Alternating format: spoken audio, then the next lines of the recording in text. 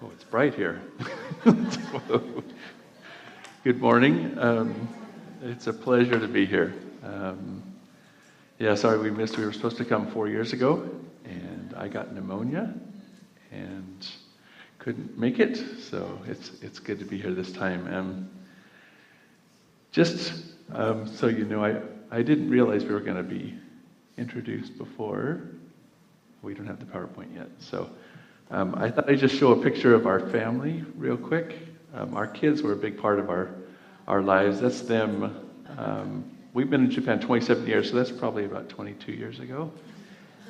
And that's us in Hokkaido, and there they are now. And so they've grown up, and we're just happy they all love Jesus. And so we thank the Lord for that. Joel's in Indonesia with MAF. Brenton's with I Am a mission in Bulgaria, and Chad is heading for Central Asia. So I don't think we're ever going to get to see our grandkids, sadly. But God is good. Okay, there we go. Before we start, let's open in a word of prayer. Father God, thank you that, Lord, we are here for you. We exist because of you. All we are belongs to you. Lord, thank you for your goodness. Thank you for your faithfulness over all these years that you have sustained us. Each one of us sitting here, Lord, we know your goodness. We've sung of it this morning. So, Lord, help us as we open your word, Lord, that we would really take in what you have, Lord. We realize this is your word. It's not my word. So, Lord, take these words and use them for your glory. We ask in Jesus, your name. Amen. If you have your Bibles, go ahead and open to 2 Corinthians 5. I will have the verses up on the PowerPoint for you. But just coming back from Japan, I think we always get asked certain questions. And one of the most common ones is what do you like about Japan, about life in Japan? And so one of the things we like the food. It's really big. No, we do enjoy the food. Mostly, I love the sushi and the ramen and different things. That's one of the things we enjoy about Japan. We can get some good food as well, and there's like interesting cultural events that we can join in. Sadly, many of them are Buddhist based or Shinto based, so the culture ties in deeply to the religion. We do enjoy public transport. We're riding bikes. We ride our bikes around, and we enjoy public transportation on the trains. We've gotten used to that being in Tokyo now. The thing is, it's really a safe culture. We find first graders riding the train by themselves to school, and it's not a concern at all. So we really enjoy that about the culture as well. And generally, they're very kind people. The service is very good in Japan. When you leave the gas station, you know, they go outside and they bow to you as you leave. And it's just really, really good service overall. But there's one more thing that I've come to understand about this culture is there's something about the culture that makes them want to be kind and generous. And that is, there's kind of a law in Japan. It's like, meiwaku o kakenai. It's don't be a bother to others. And that is a deep motivation underneath everything that a lot of what we see in Japan. It's this desire not to be offensive to other people. I found a good illustration of that on the train one day. And here's the sign that says, "It's painful to get caught between the closing doors. Even more so are the eyes of those looking at you." You see what they're doing there? The cultural pressure of not being a bother to someone else is so strong that that's going to hurt you worse than getting slammed in the door. And that's just, it reminded me that, wow, how strong are motivations? Motivations are so strong in all of us, in what we do, how we act, things we say. We're motivated by so much. And the Apostle Paul wrote to the church in Corinth about this in 2 Corinthians 5. And the context here is he had seen some motivations, some wrong motivations in the past that had driven the church and really caused damage in the church. Some of the things that he saw in 1 Corinthians were division and fighting within the church. We see that division motivated probably by selfishness, selfish desires. I don't like this. Why do we do this? There was immorality in the church.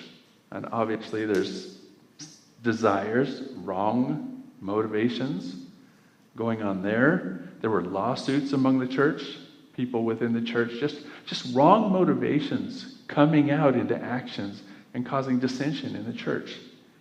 And Paul wrote directly to deal with those things. And then we come to 2 Corinthians where we see that Paul comes back and reminds the people, this is our motivation. And this is a verse in chapter 5, verse 14. He says, he's reminding the church exactly of what we as believers are. He says, for the love of Christ, sorry, I went too far. Hey, come on, guy. Okay. He says, for the love of Christ controls us. The NIV says compels us. And so the picture there in the Greek is basically there's nothing else I can do. Like the Japanese feel like there's nothing else. They have to conform. But in this case, it says the love of Christ controls us or compels us. The love of Christ on me is so strong, I need to do this. It's something I have to do, not in a negative way. Because we see this love of Christ, we need to really unpack that. What is that love of Christ? What's he talking about? We've just sang a lot of what we're talking about, the love of Christ. And how it's unconditionally God's love for us. Where we saw this was, sorry, I keep going the wrong way. In 1 Corinthians 1:4, he says, I always thank God for you because of his grace given to you. So we see the love of Christ, I see it as directly tied to the grace of God. Each one of us who have a relationship with Jesus, we know that God loves us just as we are and accepts us. We're fully the grace of God is so great. That's what we just sung about. And he continued in chapter 1, he says, For in him you have been enriched in every way with all kinds of speech and with all knowledge. See, this is all that we have in the Holy Spirit, is just all knowledge and all speech, the power of God in us to bring us that peace that we sang about. He says, you do not lack in any spiritual gift as you eagerly wait for our Lord Jesus Christ to be revealed. He will also keep you firm to the end so that you will be blameless on the day of our Lord Jesus. God is faithful. You see, this is the life in Christ, the love of God for each one of us. And it's important that we start there and that we continue there and stop there. The gospel is everything that we need. And this is what Paul says, is the love of Christ compels us. It's the gospel that compels us. For the love of Christ controls us, for we have concluded this, that one has died for all, and therefore all died. So you see, there's just that connection of Christ and the gospel. His love for us, it draws a response from us. This is the conclusion of what that is doing in us. It's God's love for us that we've been fully given everything we need in Christ. And Paul continues in this verse. He says, because we are convinced that one died for all, and therefore all died. Now, we're convinced that one died for all. That's Jesus. He died for all.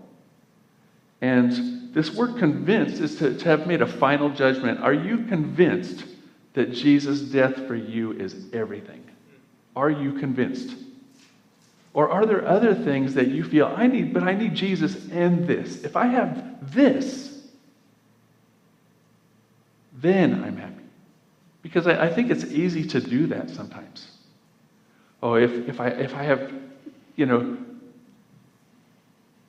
don't have any problems, if my health is just right.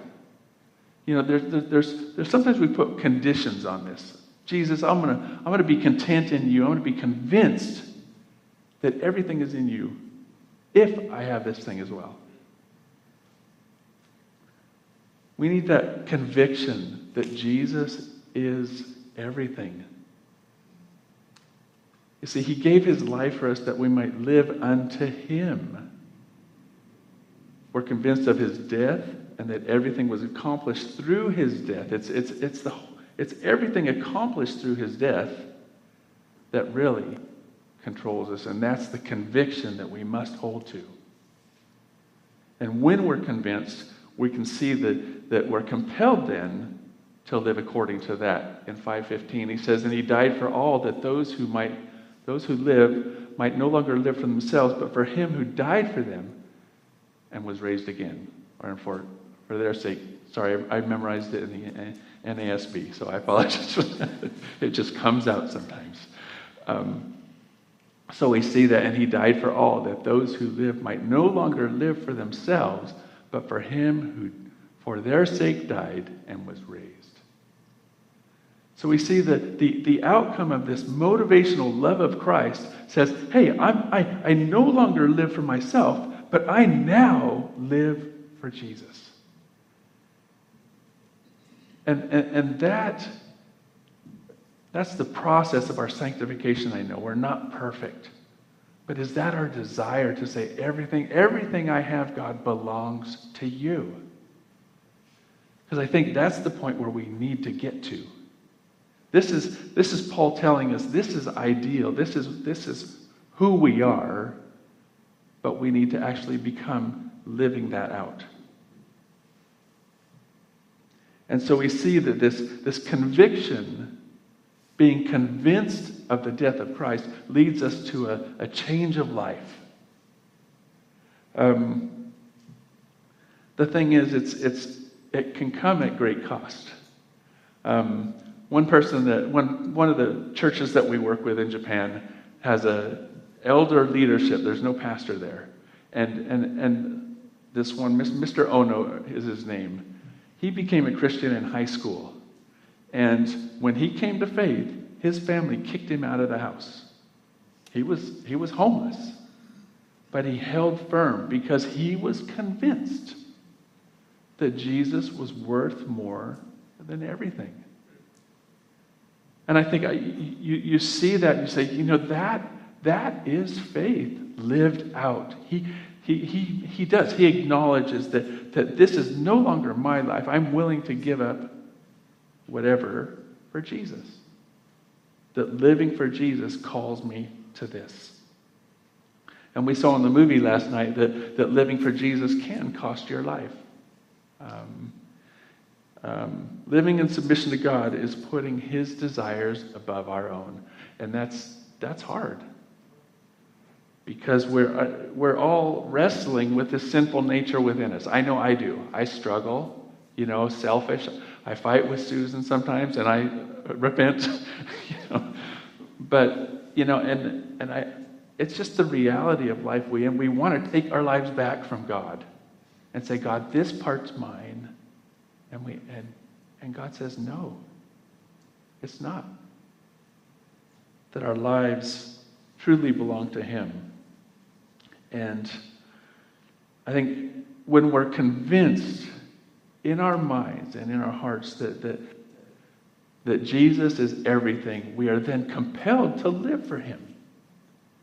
And we see this, it's not just how we live, but the way that we see things in our heart, in our minds, in our hearts. So from now on, we regard no one according to the flesh, even though we once regarded Christ according to the flesh. We regard him thus no longer. And I think it's easy. I find myself in Japan. You see people. Oh, look at that person's got orange hair. And you're just kind of okay.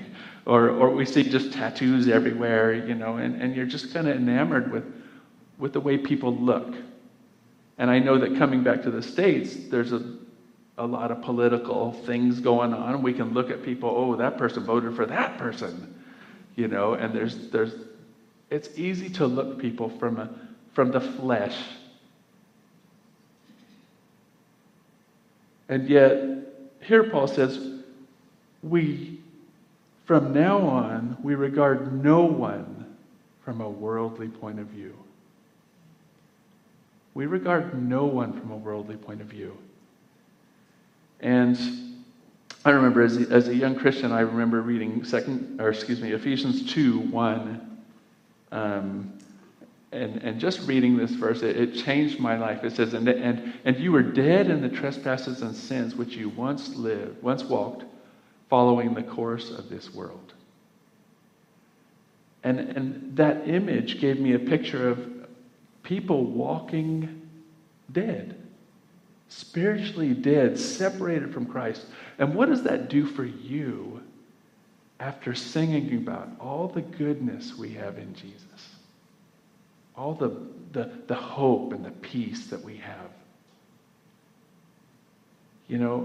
When we realize there's a lost world right outside our door, right outside across the oceans, there's millions who have yet to hear the gospel in a way that they can respond to it, that they might be interested in hearing it.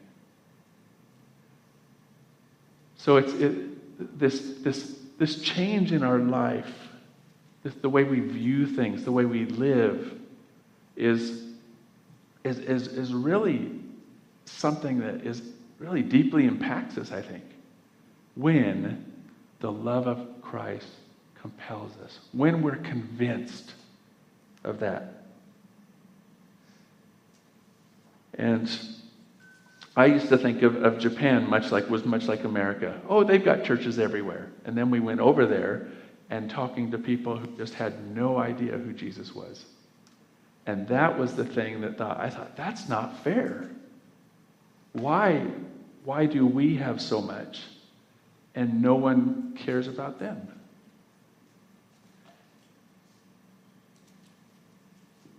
I think all of this that we're talking about involves change. And you all know this verse. You probably memorized it. Therefore, you want to say it? Therefore, if anyone is in Christ, he is a new creation. The old has passed away. Behold, the new has come. God is about change. He's about change. And it's changing us. He's not about changing our circumstances to make us comfortable. If he was, our lives would be easy. Prosperity gospel, there it is. But that's not what we see here. God is about change, but oftentimes those changes are difficult. And it's just, it's so exciting to see God bring change in the life of someone. And I don't know how much you've experienced this, but just one example that I can give you of ours is Mr. Morita was baptized, I won't go to it. He said, one day, can I get baptized if I had a tattoo? Because in Japan, tattoos are bad. You can't go to the public bath or anything. It's the mafia has them, basically. But he came to our church through his Filipino wife, did Bible study with him. He eventually came to Christ, got baptized, and even with his tattoos. And recently, we've just been staying in contact with him, and he's contacted me and said, I'm going to go to seminary. I want to become a pastor. And just to see the drastic change that God brought in his life is such an encouragement to us. This is a miracle. He is a trophy of God's grace. from what he was to what he is now. And that's the same thing that we want to see in our own lives. I hope we want to see it in other people's lives as a result of what we're doing, how we're living, and what we're saying. And, when I think about Mr. Morita, it's realizing it's nothing that we did, that it's all the grace of God. And Paul makes that clear. Oh, there he is. That's Mr. Morita. Yeah, he's good. Okay. Now, we see all this is from God who reconciled us to himself. So we see it starts with God's reconciling us, putting us in right relationship with him, and then the changes happen in us. And I think, God, the power of God and his reconciling us to him in all our sin. I think of Romans 5. While we were yet sinners, even God's enemies, that he redeemed us and put us into right relationship with himself. So I think this is where it's often easy to stop and rejoice. Let's just go eat lunch and go home now. We see that God has reconciled me to him and us to him. Let's go have a big party. But you see up there, that's 2 Corinthians, that's 5:18. That's only the first half of the verse. Because there's more. And gave us the ministry of reconciliation. Now see, we see God he gave us the right relationship first. We're fully accepted by God in Christ. But he's also given us a ministry or a role. And this relationship and role, those two things need to go together, because the previous verse said, you've been made new. All things become new. What becomes new is not just who we are, but also what we do is new. We have been given this ministry of reconciliation. Who's the we in this verse, by the way? Who is it? Go ahead and answer. Each one of us. It's not the pastor or the missionary. It's everybody. And this is the struggle that we see in Japan. In Japan, the view is, that's the pastor's job or the missionary's job. And the church is not growing. The church is actually shrinking in Japan because more people are dying than people are being baptized.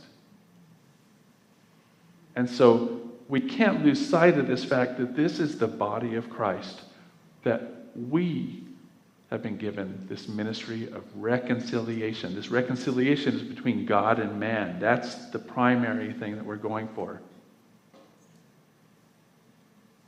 And so we see here that we've been given this ministry of reconciliation. And then in verse 19, he basically continues on, that is, in Christ, God was reconciling the world to himself, not counting their trespasses against them, and entrusting to us the message of reconciliation.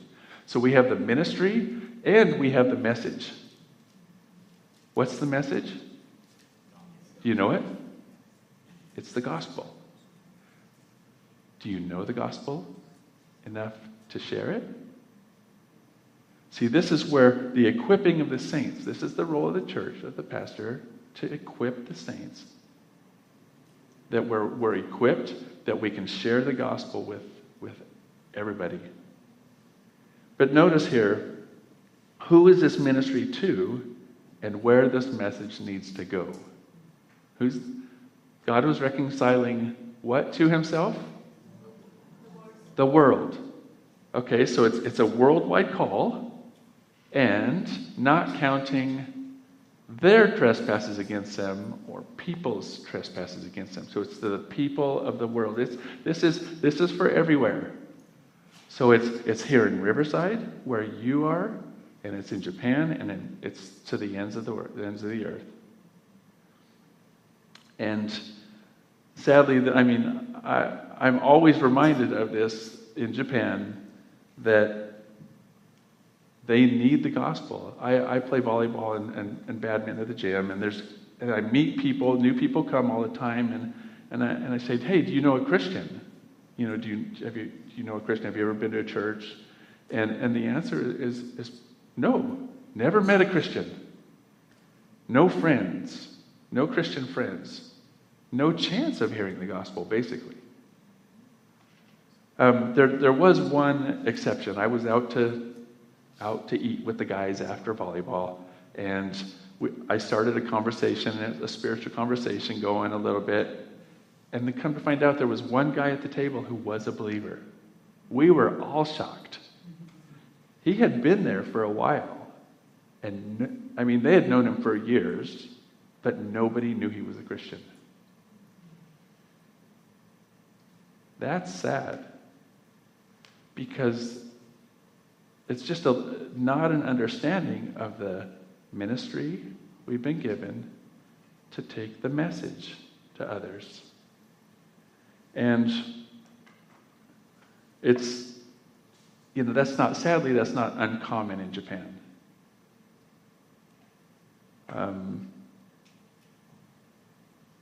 But basically we know that we see God's heart for the world. God's heart is for the world. Cliff's been preaching the last month on God's heart for the world, I think. He showed me the titles of what, or told me what he was doing.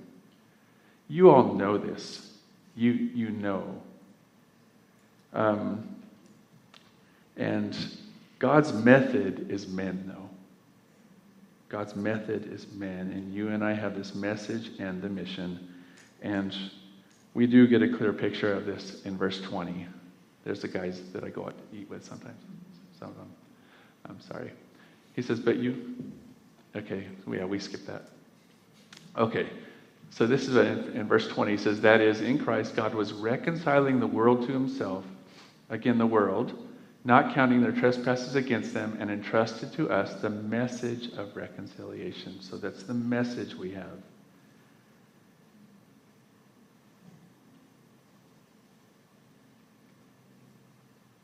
Sorry, did I get that? Okay, verse 20. Sorry, you need to look in your Bible for that. I made a mistake on the PowerPoint. That's why it's good to have the paper. Therefore, we are ambassadors for Christ, God making his appeal through us. We implore you on behalf of Christ, be reconciled to God. So this point of we are ambassadors. What does an ambassador do? An ambassador is a representative of one country, goes to another country, and basically shares the heart of this leader to this country. So if we are ambassadors, what's our role? We're to represent God. Our citizenship is in heaven. We're to represent God where? Wherever you are, here, wherever you are as a follower of Jesus. You are an ambassador. And what do you need to be an effective ambassador? Let's say you're an ambassador, but you never talk to the people in the country you go to. Are you effective? What if you go to a place and you're an ambassador and you speak a different language than they do? Are you effective? No. So you need to be in contact with them. You need to have clear communication. And one more thing that we need as believers is Christ-like character. You need those three things in your life. You need Christ-like character. You need to be in contact with non-believers. And you need to know how to communicate clearly the gospel in a way that they're going to understand. Without those, if you think about your life right now, do I have these three things? Because if not, you will not be an effective ambassador for Christ. And I think that's one of the things that we have to do that with our missionaries. We need to train our missionaries that we're coming out on the field. And what does it mean to be effective? And so that's just something, if we truly are ambassadors, we need to say, am I being an effective ambassador? Because we are God's representative to the world, wherever we are. And it does start right here in Riverside for you who live here. And just finishing up this passage, it says, for our sake, he, God, made him, Jesus, to be sin who knew no sin, so that in him we might become the righteousness of God. This I've heard called this the big exchange. Jesus did everything. We received it by his grace. And I think this takes us back to the beginning, when we understand that everything is Jesus. That love will compel us, that we will live for him. We will no longer live for ourselves, but we'll live for him. We'll desire the change that he'll bring in our lives, that we'll say, I am an ambassador, God, for you. I am yours. Tell me, where do you want me to go? What do you want me to do? What do you want me to say? I'll do it. See, it starts with the heart. It starts with our hearts. And that's what Paul addressed there. He said, because we are convinced. I have to ask, are you convinced today that Jesus is everything? Because if he is, then I truly believe you're going to be more willing to make the effort to go and to take on the ministry that God has called us as the church. The ministry of taking this message to the ends of the earth. I mean, even through prayer, the many ways. Cliff has mentioned the 6 ways, I believe, and we can talk about that later. But just being involved in the world, but also, I think it has to start right here with each of us and saying, okay, number 1, who can I begin to pray for? Where can I make contacts with individuals? Because growth needs to come in the church from every believer. That's what we're not seeing in Japan. And I believe it's a challenge for all of the church. When every believer is mobilized and reaching out to a non-believer, then we can pray for each other. Hey, who are you sharing with? Who's on your heart? What progress are you making? This is what I believe that's what the church is here, that when God sees the church, he sees every single believer as a minister taking the message. And I think that's my heart as we come back. It's my heart for the church in Japan, and we're doing all we can to see that. And it's my heart for the church here, wherever we go, just to see God glorified in every single person. So let's pray to that end. Father God, thank you that, Lord, you love us more than we can ever imagine or think. Lord, that we can rest in your love today, knowing that we're fully accepted by you and loved by you, and that's where we need to be. But Lord, you don't leave us there. You desire change in us, Lord. You desire to make us into the likeness of Christ. Lord, who looked at the multitudes and just had compassion for them. Lord, give us your heart. Give us your heart for the world and for our neighbors and everyone we come into contact with.